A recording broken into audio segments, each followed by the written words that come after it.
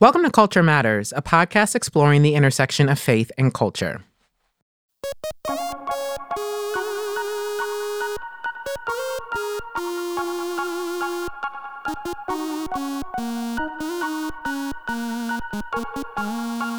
I'm Elizabeth Woodson, and I am joined today by my co-hosts Adam and Tamarcus.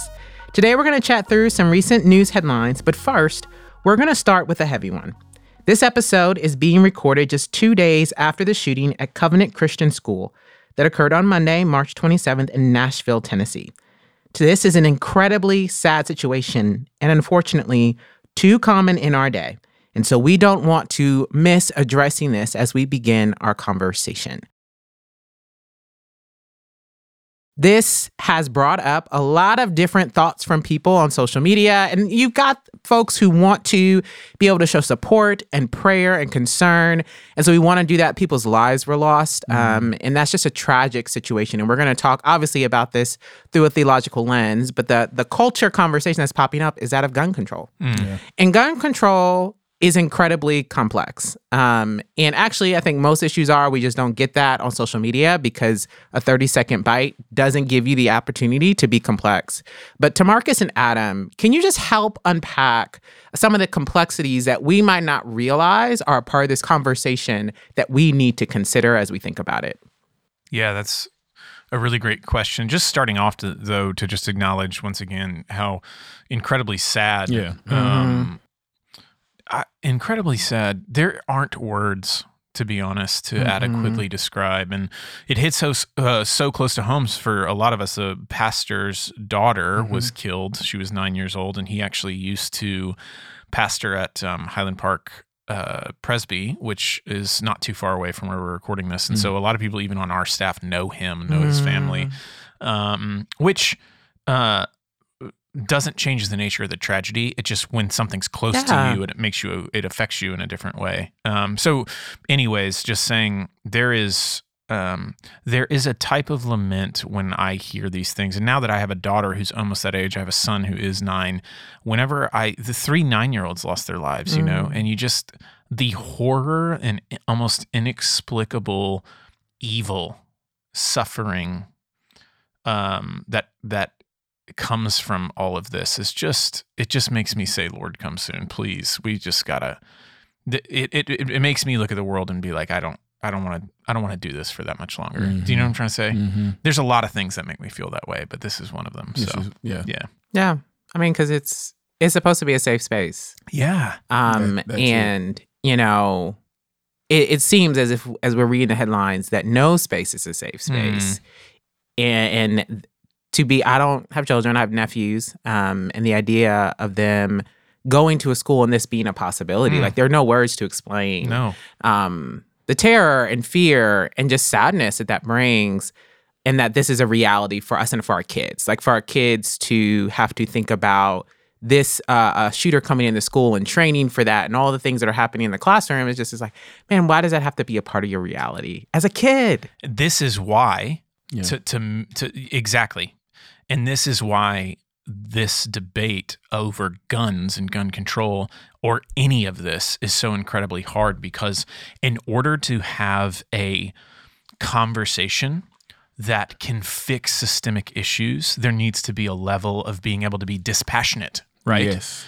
How is it possible to be dispassionate when 9-year-old kids are being murdered in a classroom? Yeah. How's it possible? So when you see, I just have so much, so many conversations where outrage is involved just bother me to no end. Outrage is an appropriate emotion to have around 9-year-olds being murdered in mass. Yeah. It just is, know? And so anyways, I say all that to say, I'm empathetic to the fact that this conversation is so heated and difficult. At the same time, I do think it demands a thoughtful, dispassionate look at evidence, values, ethics, all the things, right? And that's just the starting place for why this is nuanced. I mean, any thoughts about some of that? Yeah, I agree. I appreciate you just stating, like, man, that's an appropriate response to these things, right? That the kind of anger, the sadness, the emotions that are evoked, and realizing that while those are appropriate things to feel and to bring to God and to community, Right. that it's like, man, I'm not in my best space to like craft decisions in that space. Policy decisions, yeah, right? policies, yeah. And so part of me feels like that's where kind of the, I don't know what you want to call it, like the off time of like, man, like how are we thinking about this in a holistic way? You know, if I'm thinking again of how we can start to come to those decisions, is like, man, we need everybody on, you know, whatever the fringes are.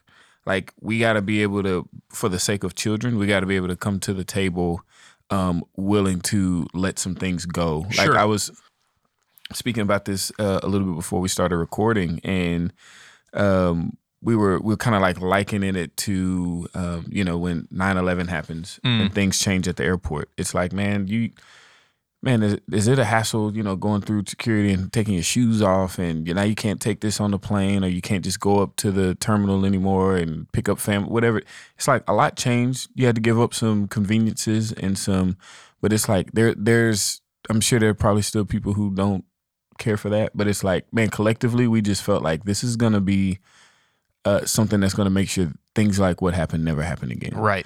And it's like, this, to me, this is becoming, or this is at the magnitude of a conversation of like, hey, we need to be able to come together and say like, this whole thing of like our children being like killed en masse in school is just, we're just not going to accept that. And so I'm going to be able to come to the table, whether I'm pro 2A, anti 2A, gun owner, non-gun owner, to whatever. And it's like, what do we need to do? What do I need to give in order for us to create an environment and policies and procedures to where this can be the most safe and most secure place for our kids to be? And I think the reality is that conversation requires things that are uncomfortable on all sides. Right. And yeah, I think that's where it gets tense. Maybe, Elizabeth, to just talk about statistics for a minute. It's helpful. It's helpful data input. But I think in order to have intelligent and good conversations about this, and what I mean by good is effective, right, types of conversations, is to maybe look at the landscape of what is. Everybody needs to talk about that. Yeah. And it's helpful. And so, you know, I've for a long time, before this, I was an attorney, and back in my days of training, I worked as a criminal attorney. And so I am highly interested in some of these things, and have, you know, over the years sort of followed some of these statistics. So what's true is that gun violence in America is unique. The level of gun violence is unique.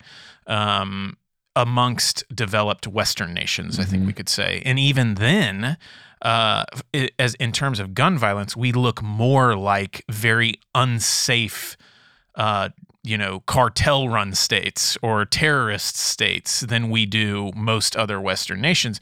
And so you have to ask yourself some questions about why that is. But again, just looking at bald statistics, my numbers aren't perfect, so go and look them up. But I think the United States is somewhere around 5% of the population of the world. We have, I think, around 46% of all private gun ownership represented in America. So we have 46% of the private-owned guns in the world.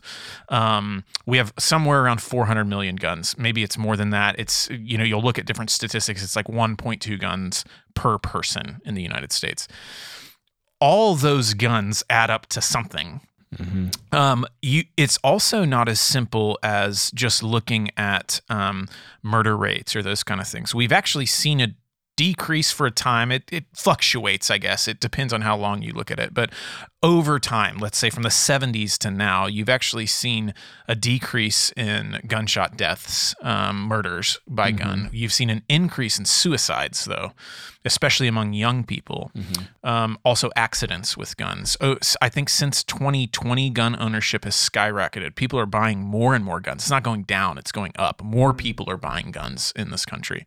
So who didn't previously own a gun. Sorry, first-time gun ownership has gone up. So I think you just have to kind of start looking at the landscape. I read one fact that said if the Second Amendment was overturned, which it's not going to be, and people don't even want that, right? But if it was overturned and people gave up on the magnitude of 1 million guns a year, it would take close to 40 years, somewhere between 30 and 40 years before guns were given up. That's kind of the magnitude of the problem we look at.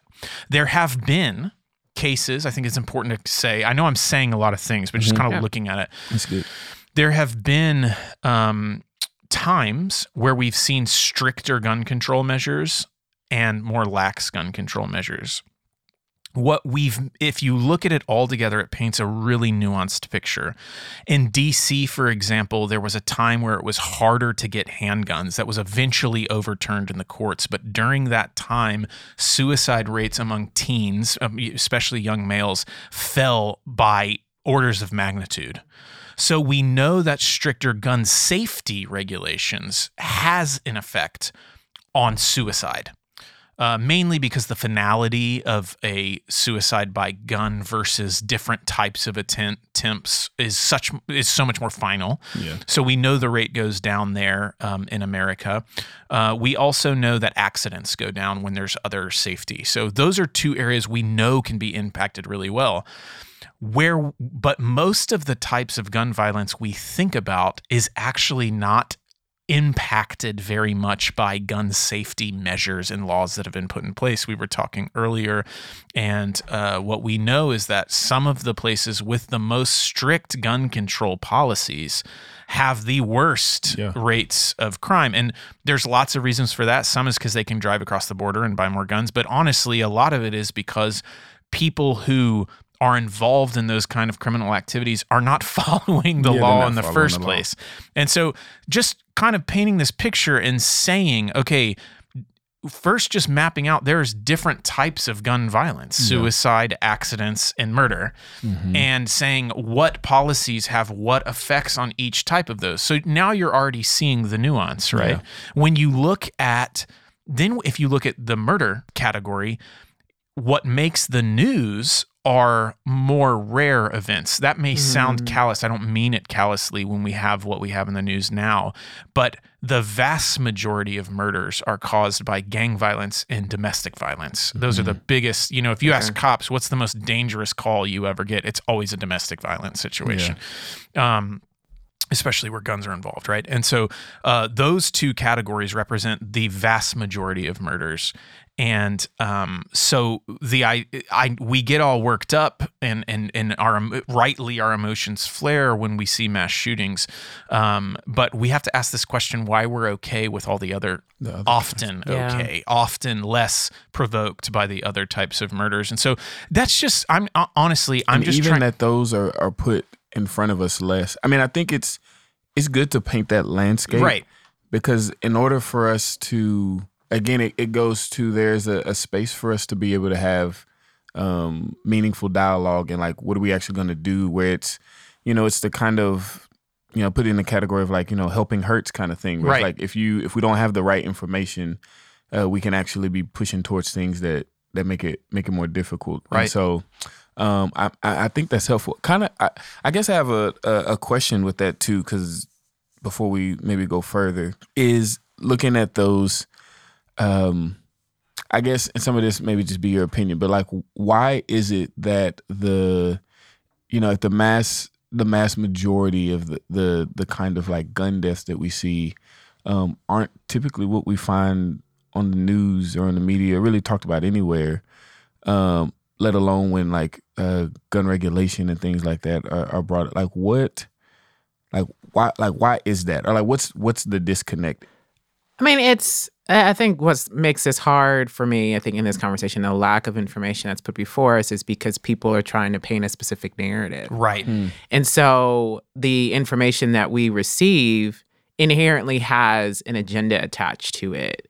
And, because stories about domestic violence and people dying don't make it to the 6 o'clock news. Right. Or you will hear more about gang violence. And sometimes I think those stories, which gangs are you going to hear about and which ones are you not going to hear about? Sure. Yeah. Black people aren't the only people in gangs in our country, but a lot of that can be racialized. And so when it comes, because here is what I struggle with, and Tamarcus, you can, as I answer your question with asking you to answer your question, sure. Is when it comes to gun control policy, it's tricky because there are things that interconnected, whether it's lobbying, whether it is who's affecting whose pockets, like people's intentions when they show up to the table to make decisions are funneling things that are not attached to people's safety. I mean, that's always been a thing, I think, in our country when it comes to people's personal agendas when they step to make policy. But it is, I think, we hear certain stories because people want us to hear certain stories because they attach to a bigger goal for them and what they're trying to achieve. Well, you have to assume it. I mean, if you just look at polling, the vast majority of Americans, both gun owners and not, don't mind stricter gun safety measures. They don't. Laws, universal background checks, all those kind of things are extremely popular amongst the population. It's political suicide for a Republican to even talk about it. Why? How is that possible? You've got to start asking motives, and it's the gun lobby, right? Yes. I mean, that's a cynical response, but it's like, surely if even amongst Republicans, gun safety is really popular, what they say would be common sense gun laws, like universal background checks or some other things that people are talking about, red flag laws, taking guns away from those with mental health. These are some are starting to talk about. Why is it impossible to pass those laws? It's impossible. Why? Yeah. Why, like, it seems crazy, right? It seems like, and that's why you start to jump to the more cynical narratives about the gun lobby and all these kind of things, because it seems like if everybody's on board, why can't like it should be common sense. It should be common sense, right? So it's harder not to lean to the cynical side. I think maybe a really, just to answer your question, I think part of the reason, especially gang violence, doesn't make the headlines as much is, yes, racism, yes, what maybe desensitization over a long time. It's been a common story for a really long time. I think also, though, if you wanted to believe the best, right? I think also, though, this kind of fact that there isn't this is going to sound callous, but it's like there's no victim is maybe how some people think. It's like these are criminals shooting each other. Do you know what I mean? And yes, that's part of the narrative. Yes, that's the way it's portrayed, but it's almost like two drug dealers shoot each other in a shootout. It's like you kind of go, yeah, I guess that's true, Whereas when it feels like an truly innocent, and remember, I'm not arguing this. I'm saying this is kind of in our head. It's like, when anytime 9-year-olds get shot or teachers get shot, what you said earlier, places where guns you wouldn't expect a church shooting, those are reported on, whatever it might be. Those things are like shocking because it's like, well, that's not supposed to happen. Whereas maybe you think when it's two criminals in your mind, you might think, well, yeah, they shoot each other. That's what I saw in the movie. Do you know what I'm trying to say? So here, I'm gonna go on a bit of a trail, but it's because I think this is important, especially from a Christian perspective, right? Of when we're thinking about human life. So, as dark as the movie was, The Dark Knight is one of my I just think it's one of the best superhero movies that's ever been made. But it's also been very thought provoking to me because I feel like exactly what you just described was the kind of button that the Joker was trying to press. Right. Was like, hey, we act like we're so anti-evil, but really we're like selective. Like we don't like evil that happens to certain people. But when it affects people that we are like, we wouldn't say it out loud, but we're like, you kind of deserve that. Then it's like we don't bat an eye. And he just kind of teased that out throughout the film. And there's a reality that I think in order to make real progress, and this is again I think gets to why it's so difficult, is it really requires us to have honest honest dialogue even within ourselves of our values, ethics, the Imago Dei, because there's a sense in which like, man, like why, like, we would have to ask us like, why doesn't it affect me the same way when I see this happen versus when this happens? There's you talked about earlier of just places where we do see the stricter gun laws and we see the that not necessarily equating to the less homicides, right? And Chicago is like one of the biggest ones on the map. And if you aren't familiar with Chance the Rapper, you just should be, because he's great. I love him. But there was a song I remember hearing in college, and it's called Paranoia, and he talks about just growing up there and just his experience and the trauma. And there's a line at the end that he sings, and it has stuck me so much. It's just such a powerful picture that combats that kind of narrative within us. And he says, I know you're scared. You should ask us if we're scared too. And it's just like that flip of a switch of like, oh, everybody that's in whatever, whether it's Black, Mexican, white, whatever the demographic, wherever the place where it's and the things are happening, and just this picture of like, well, those people, that's just they're in that like that's the thing they do, and just this like, hey, there's human lives here that aren't. There are a few that are making it difficult for the masses, but it's like, man, there's a lot of people here who aren't after that, who don't want that, who wants better for their city, who cares more, you know what I mean? And it's like, I think having that a more holistic picture, where then we're able to have kind of an empathy across the board, gets us to a place where we're able to start having that kind of nuanced dialogue of like, okay, you know what? No, we actually gotta take this into consideration, and we gotta take these situations. Like this isn't divorced from the conversation because I feel as though this isn't, this isn't deserving, whatever. It's like, no, actually we need to bring all of these together and figure out, hey, what's actually going to be best for our communities to flourish, because now you're working with all the information rather than just like, maybe the one piece that's put in front of us. Yeah. So taking that and maybe pushing it even further to say, here's where I am. So you're talking about there's a cultural side to this. Yeah. There's an Imago Dei side to this. There's a gun control side to this. There's a mental health side to this. When you look at all the data and you're taking it all together, where I get in my flesh is hopeless. So maybe trying to say, how should Christians think through this? What categories are helpful for us? How should we consider gun control, shooting, all the pieces? Because here's what's true when I've looked at the statistics. I don't think banning a gun, an assault rifle, or whatever, I don't think it's going to have the impact that some people want to have an easy political solution to. It's really easy to say, I banned assault rifles. And the question is going to be, yeah, but then what happens when somebody takes 2 9mm into a school and shoots it up? It's like, did you fix the problem? No, but you can show your constituents I did something, right? Yes.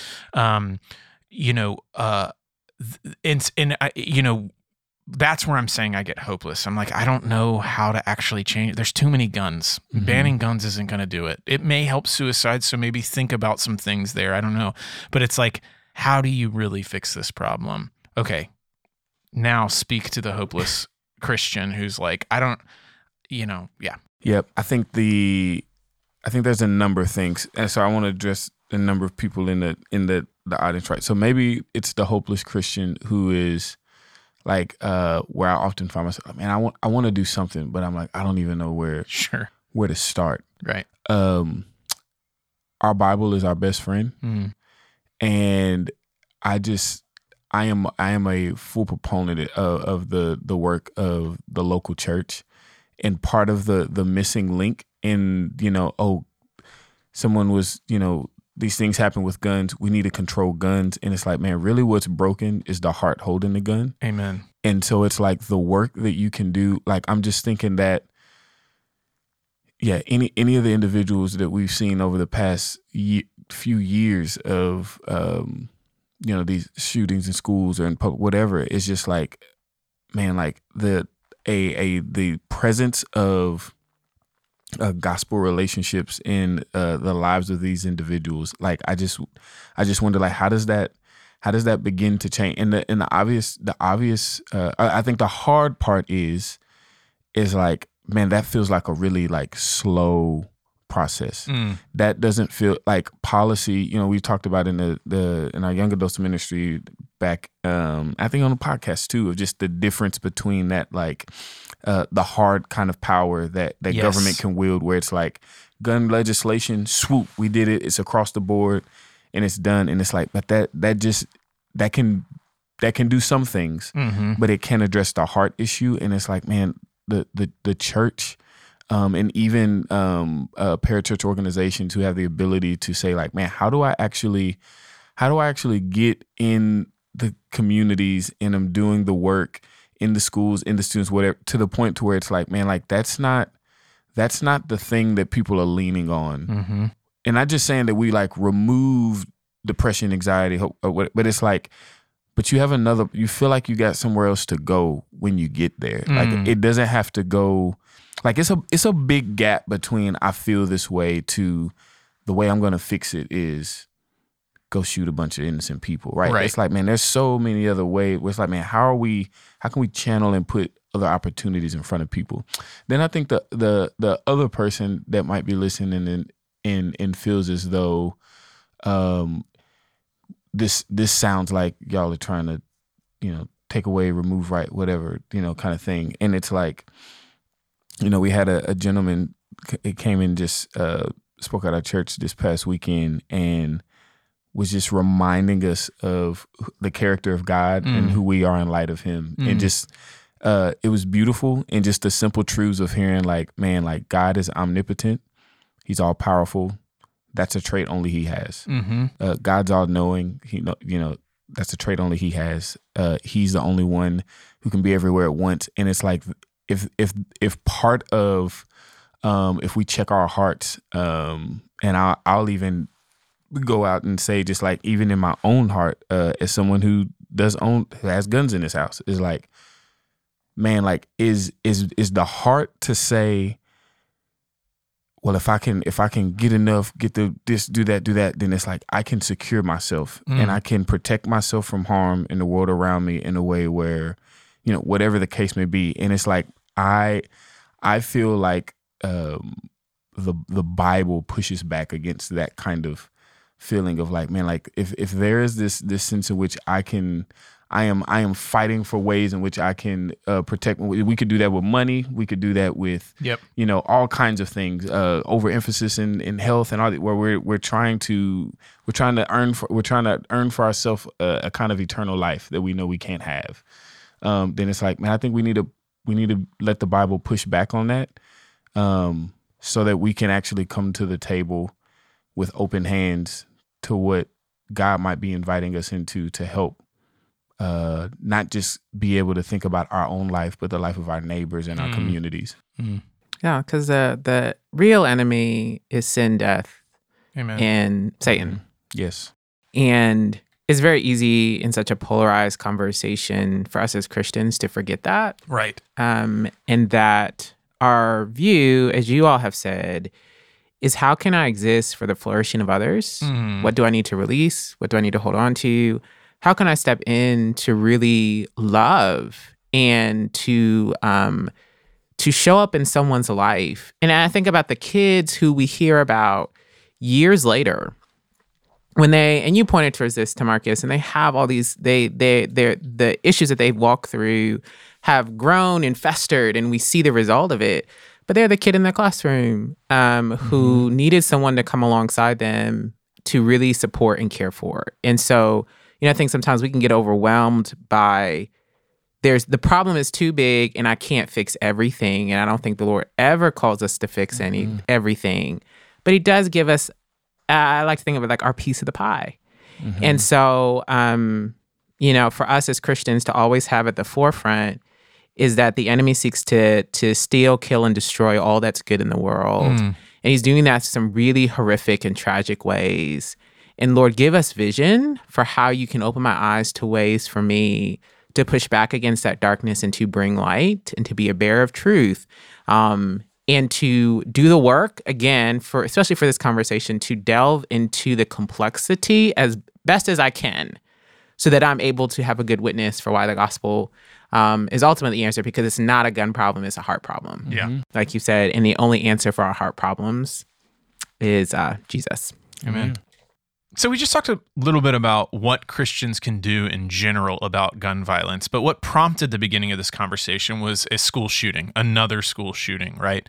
And so I think we need to ask maybe a more specific question around the issue of gun violence. We've been talking in generalities about gun violence, but as it relates to school shootings, what can Christians do? I don't think the answer is all that different. What you heard us say a minute ago is pray, look for opportunities to change the heart. The real problem is sin, right? Well, now let's get granular. How might that be connected to the problem of gun violence in school shootings? Well, if you look at school shootings themselves and you start to look at a pattern that occurs with school shooters, what we know is the vast majority of school shooters have experience some form of childhood trauma or exposure to violence. We know that every mass shooter has reached a crisis point leading up to the shooting. Sometimes those are hard to recognize, right? But we know in hindsight, at least, there's been a crisis point. Almost all of them have reached out in the weeks before, either on social media or to a friend. And even in this most recent shooting in Nashville, we know that the person involved in the shooting reached out to an acquaintance and told them, not exactly what was going to happen, but talked about committing suicide, talked about committing violence. That person did try to reach out to authorities, but by that time it had been too late. And we also know that all the shooters who accomplish, these school shooters who accomplish this, they were able to get easy access to firearms. And so let's just think for a second about what we said earlier. If you're a Christian, how does caring about sin, caring about the human heart, how does that answer some of the things we just said? Well, some of this I'm getting from a TGC article as well, but many other articles, and also just thinking about these things. What we know is that if we as Christians see sin as a problem that we can do something about, obviously through the Lord, we know that then what that frees us up to do is to be salt and light to this world, to be ambassadors of his kingdom, which means we can be proactive, one, about reaching out to hurting people, vulnerable people, making room for them amongst us in our congregations, and offering the type of healing love to them that only Jesus can provide. What that might mean is maybe you think about a ministry to hurting youth, right? Vulnerable youth. Maybe it means putting this love into action means making sure the recovery ministries of your church are really strong. If we are reaching out on a proactive basis to kids who are hurting and we're offering them the love of Christ, that's a true, tangible preventative measure we can do. We also can help kids. Maybe we get in the helping professions or use our resources to help those gain access to helping professions that deal with things like trauma. So beyond just having ministries at your church, also having a ministry that helps connect people to resources. So for example, at our church, we put aside part of our budget to help our members and their children get access to counseling. So make connections with counselors in your community and through your church, and maybe help provide those resources, either by giving money or just having a running list of counselors who you can help connect children to. Maybe that's getting trained and doing counseling yourself. I think being involved in the foster system as Christians, right? Looking out for vulnerable people and trying to enter in and offer a peaceful picture of Jesus to them is a help. And then finally, what I would say is that last piece is, how do we frustrate these individuals' plans? How do we frustrate their plans? And one of those is by helping enact common sense gun laws. Now, I know we talked about perhaps the ineffectiveness of this, but if you think about trying to if these people are often posting online, telling other individuals, if we could fight for a type of common sense gun law that would help restrict access to guns for these individuals, then we should at least have meaningful dialogue and explore what those might be. You can go to different websites and just look up common sense gun laws. You don't have to agree with everything they say, but they usually have a version of this, a version of some sort of red flag law or some sort of law around mental health crisis and guns. And you can read the wording of that. And then if it's something that you find that would be helpful, you can write to your public officials, your senators and representatives, and ask them to do something about it. So I just wanted to try and take some of this general conversation and make it specific. All right, I am going to transition us to a conversation about Joshua Butler and his book, Beautiful Union, How God's Vision for Sex Points Us to the Good, Unlocks the True, and sort of explains everything. And the reason we're talking about his book is because of some exposure that his book got on the Gospel Coalition's website. And TGC posted an excerpt of his book that got a lot of attention because people found it to be extremely offensive as you listen to Joshua Butler, you'll hear that what he was trying to do didn't happen with this excerpt, but it got a lot of attention. And so Preston Sprinkle brought him on his podcast, Theology in the Raw, with Dr. Sandy Richter and Brenna Blaine. And it was a very interesting conversation. One, I will say this before I open up to Adam and to Marcus, is because they did what we don't usually see done, is they brought an issue to the table. They did not all agree on this podcast, but they were able to critique Joshua Butler's work in whole, which took time. They couldn't have a 30-second soundbite. And so I appreciated that because you got to sit in it. You got to think through it. And even them engaging the conversation in his work in whole pointed to that some of our assumptions about his work from this excerpt may not actually be true. That we may have misunderstood what he was trying to get towards just by these words. But it still is the question of why, out of all the words in the book, is that the one that TGC chose to post? So, y'all, what are your thoughts? Maybe a little bit more about what he said. So he used the metaphor of sex. He used sex as a metaphor, graphically, to describe the relationship of Jesus to the church to the world, all these kind of, y'all correct me if I'm wrong, but that's how I understood it. Yeah. And so the outrage that I saw was on two sides. One was the graphic nature of what he was saying. So it went beyond like sex is a metaphor for hospitality. He didn't just say that. It was like there was detail in some places. Things. Careful. Don't do it on here, bro. Gosh, we're trying to keep this podcast with a G rating, bro. Come on. Yeah, there was a... I'm kidding.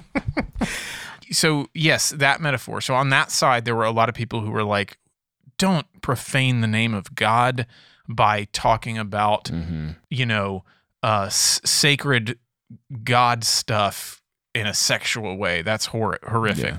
Then there was another side. That's the best way I could say it. Rather than calling names and saying prudish or something like that, it was like, hey, you're talking about the sacred and you're talking about it in a way that debases it, that brings it low, and it's wrong. Okay, then there was another side that had problems with what he was saying specifically about the nature of women. That's what I saw. Y'all might have seen more, but he talked about women as being hospitable in kind of the passive, sex act, because a little more passive because of the way they receive and take, and care for those who are, having a more active maybe role, or welcoming. He used words like welcoming and these kind of things. I think, so there was a sense in which women felt demeaned maybe by his description of their role in sex. So those were the two things I saw. I don't know. You guys maybe could expand it, but that was the offense I saw taken online. Yeah, I'm gonna say those are the two big categories, and I think I will add the just some further caveat of just the extent of it that I found interesting was you were getting a lot of like whenever I feel like anytime one of these kinds of controversies pop up, really whether we're talking secular culture or nowadays Christian culture, is then you get like all of the other thought leaders now have to like state your claim. Like, are you for this too, or are you against it? So then you have a lot of people coming out who either had endorsed the book previously and revoked their endorsements, or hadn't done either, nor have they like read it, but like heard about it and kind of, spoke their piece. And I think more and more, listening to Preston's podcast, that there was a lot of feedback that was all surrounding the excerpt posted by TGC that didn't actually come from like a full read of his book, which some felt like reading the full book added nuance, but there's still some obviously questions about the extent in which he made his point even in the excerpt. I think there's two ways to talk about it, Elizabeth. You tell me. It's like, one is to take the material itself and say, what did you think about it? The second is to say, is a larger comment on the nature of social media, on the nature of clickbait articles, on the nature of whatever, however you want to say it, and say, how should Christians enter into these kind of things? I'll be honest, I had a friend text me, actually one of our elders, and just say, did you see this? And I was like, oh man, I really like that guy. He wrote a book years ago called Skeletons in God's Closet, which basically talked about the Canaanite conquest. I'm sorry, the Israelite conquest of the Canaanites, of hell, about these points in the Bible that are controversial. And he did a great job of sort of explaining them in a way that was really beautiful. And when I have people who are struggling with the concept of hell, I still use Josh Butler's language to help talk about those things. It helped me profoundly. So I went in thinking, man, I really like Josh. And I read the article, and I'll put my cards on the table. I wasn't offended, and I didn't really bat an eye at it. Now, maybe I missed something. I also skimmed it really quick. I was just like, no, I hadn't seen it. What is it? Phone read of it, quick skim, and was like, I don't know. That was it. And then I was shocked because then I started seeing or hearing about, because I don't have social media, I started hearing about all the like ruckus, and it was, my response to that was like, oh, here we go again, eating our own. This is the Christian's favorite pastime, is to tear each other apart, But I could be wrong. And so anyways, I'll leave that there. Yeah. I mean, when I read it, and again, I only read the excerpt. I just read the excerpt too, and I, as an author, I want to be able to, come with the best intentions, because it's really like easy for people. I think that's my worst fear, is like people will take what you say and misunderstand. You're like, no, I'm really just person. A piece of it. Just actually. A piece of it. Like, just my worst part. Yeah. But it is like the moment we're in. There's so much conversation about Me Too and about women and about sexual abuse. And the language was graphic. And I know that he, on the podcast with Preston Sprinkle, kind of pushed back against our response to it and saying, your response shows how you have been shaped by purity culture and our pornographic culture, and not that my writing of it was actually wrong. And I was like, okay, that's food for thought. But it's like, does wisdom have me put this out? Right. Because I know that this is going to evoke a response. For whatever reason, it's just going to evoke a response. And probably I was a little put off because of that. Sure. And there was a lack of care or carefulness. Even prefacing, I think there's care you can have around putting out something that is going to be a little bit more provocative, but you believe that the content is thought-provoking enough that it's worth people reading, but you kind of help shape them. You just don't kind of put it out and say, hey, y'all, here's a new book. Sure. But what they threw that man underneath the bus. Sure. Like, as soon as that came out, a lot of people stepped away from him. Like you said, Rich Villodas, retracted his endorsement and also confessed that he actually hadn't read the book at all. And this is how are we shaping people to think critically about ideas when our response to them doesn't give time for that? And so I think that to me, in the culture, just the immediacy of people's response and the vitriol, when nobody probably read the book. I didn't read the book. Right. And so I think I sit in this in-between space of, now what's wise for TGC to release, but also how do we respond to these things? Because there's one, his name is Joseph Solomon, and he has this tag on his Instagram. He said, let's just assume we're all real people here. And it just is like the humanity of Joshua Butler. And so it's like I'm in this in-between place of what was the best way to respond? Because he did, like, I feel like overnight, that man had a lot of consequences for a poor excerpt being pulled from his book. Right. Yeah. And I think that's what saddens me. I too did not read the book. Just 3 people who didn't read it talking about it. Hey, it has not been released yet either, true, to be fair. I was going to say, to be fair, it's not out. So comments on it can't give. But to me, the part, like I say, where I'm more like, man, is the response element. Yeah. And it's just like, man, what happened to, one of my favorite writers, I probably said his name a number of times on here, but like G.K. Chesterton. And it's like, you read some of his writings, and it's like, you think like, man, he like got after people. And it's like their ideas. But in real life, like you read his biography, and it's like some of the people that he disagreed with the most in and outside of the faith loved him dearly. Like it was like, we're best buddies. We can hang out, go get lunch. And it's like where we get after each other is on the realm of ideas. And we can disagree there, and we can go back and forth there. You write something that I'm like, no, what is that? I'm going to write a response. Right. And it's like, ours is like, you write something I disagree with, I'm never going to like associate with you. Like it goes straight. It's almost like it just skips the lane of the idea. And then in this case, like not even not even the whole content of what he wrote. It's like the excerpt. And then it's like, but man, so much becomes at stake for the person. And I think, part of me I started going down the road of like, man, like, where's the place for that? Like when there's like, oh, this is like heretical or whatever. And like, we need to have like a stance, like, hey, no guys, like this is versus like, man, I at the very least, what it sounds like is people are like, man, like, I think this wasn't tactful in some way or whatever. And it's like to be able to have that kind of conversation.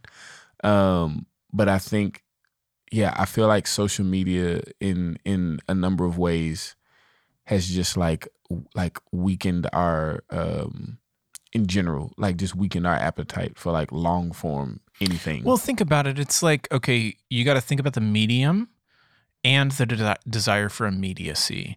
It's like, okay, so what we're doing here is, we're talking about a subject 2 days after it happened in the Nashville shooting, but we're not writing articles on it. We're processing out loud together. Yeah. We're thinking through something. I guess there's a way to do that in the written form on social media. My hunch is it's not a great medium for that. Conversations are better. You understand that you're not being as careful. Nobody's going to get hung up on one word I say because we're kind of processing out loud together, right? If a statistic I said was wrong, somebody can go look it up. It's not like written in concrete, But the permanency of a tweet, their tweets can be found 5 years later, right? That's always been true of writing. Writing lends itself to a more firm type of communication. It's less fluid in some ways.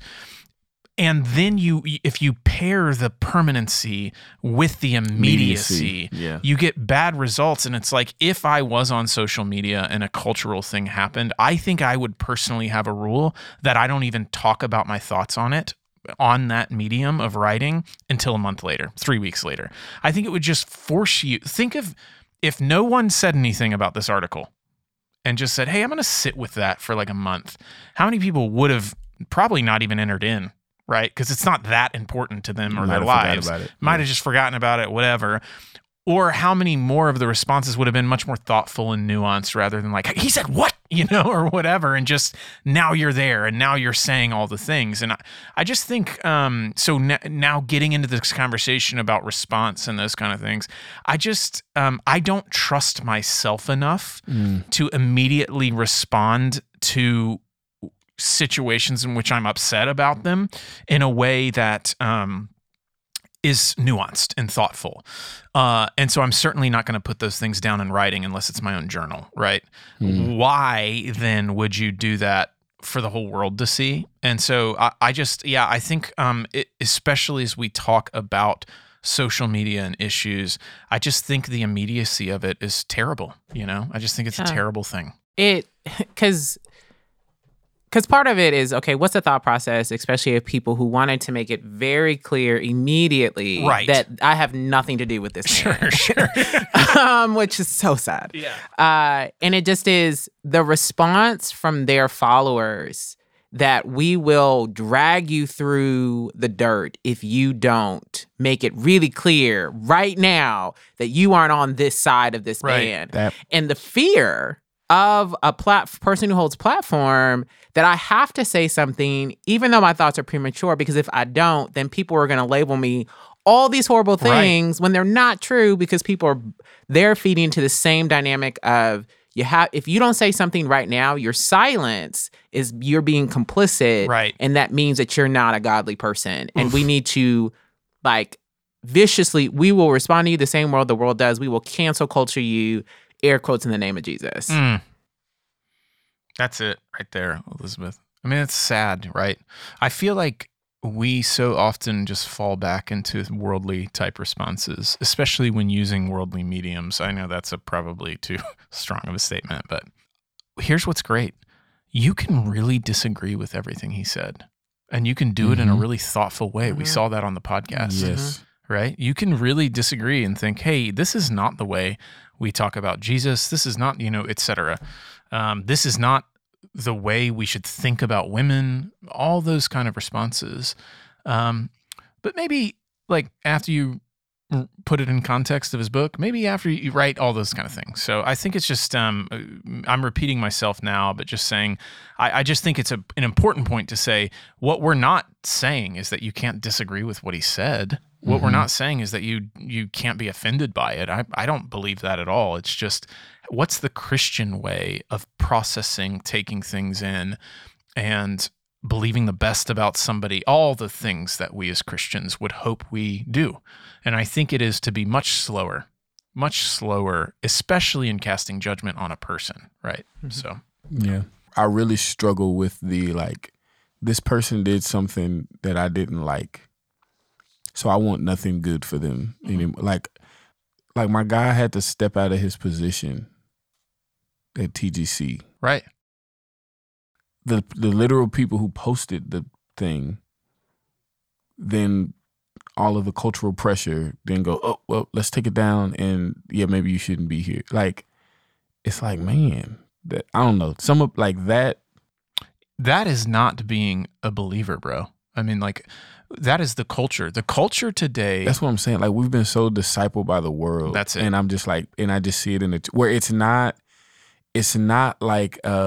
man, this person is leading the flock into into a place of heresy, away from the Lord. And it's hey, we need to you need to be removed from that for the sake of the, you know what I'm saying? There actually are cases where that's probably happening, and we're more slow in that regard. Yeah.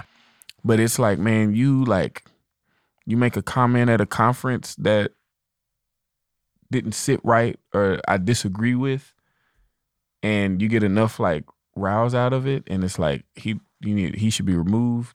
He shouldn't do this. He shouldn't be allowed to speak. If you book him for your conference, I'm not going. And it's and I'm just man, so that's the world though, right? The world has lost categories of sin, which means they've lost categories of repentance, which means they've lost categories of forgiveness, which means they've lost categories for reconciliation and restoration. And what happens when you lose all of those categories, those underpinnings? Then all you have left is they're good or they're bad. Now you can just define, this is identity, right? It's shame culture. It's you are your worst moment. So now you're either evil and we have nothing to do with you, or you're good. Well, how do you define what's evil or good? Well, what I like or don't like, what offends me or doesn't offend me. And now you're in this place, guilt by association, all those kind of things. So instead of looking at Josh Butler and saying, hey, what did you really mean by that? I didn't like that. What did you really mean? Well, I meant this. Okay, that's not sin.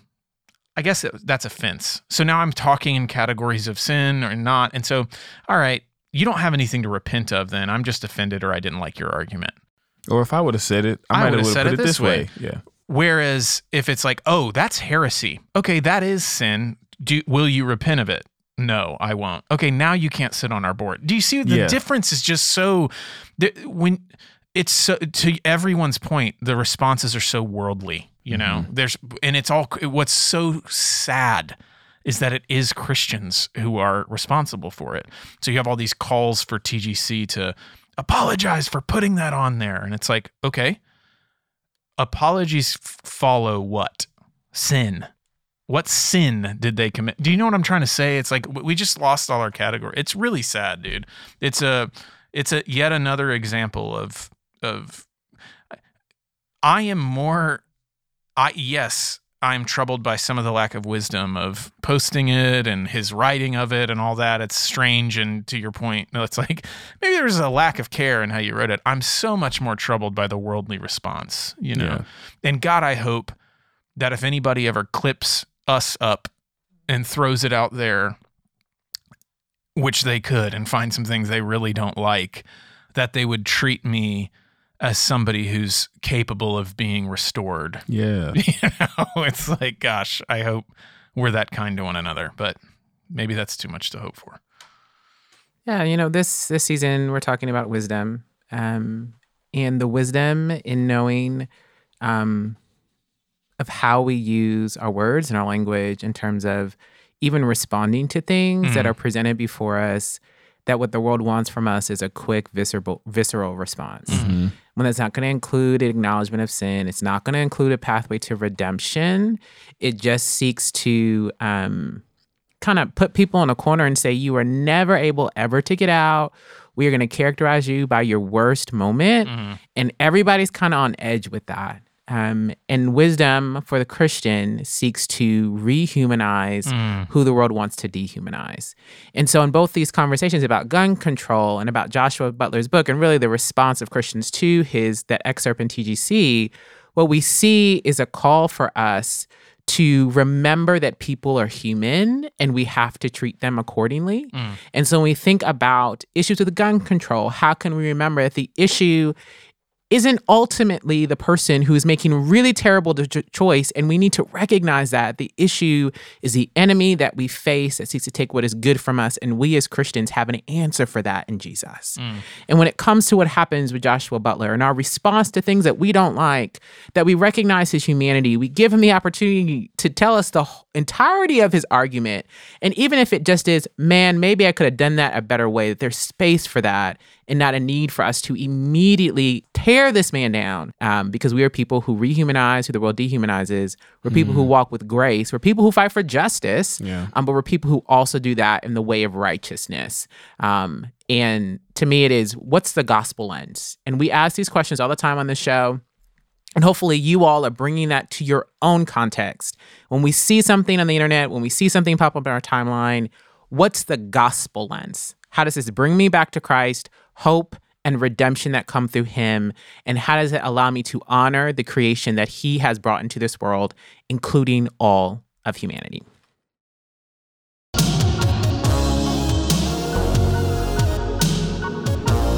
Thank you for listening to Culture Matters. This episode is produced by Chelsea Conway with editing and support from The Good Podcast Company. If you're a regular follower of the podcast, we would love to hear from you. You can message us on social. Check the show notes for more information on how best to connect with us, as well as connect with our guests and ways to support their work. See y'all next time.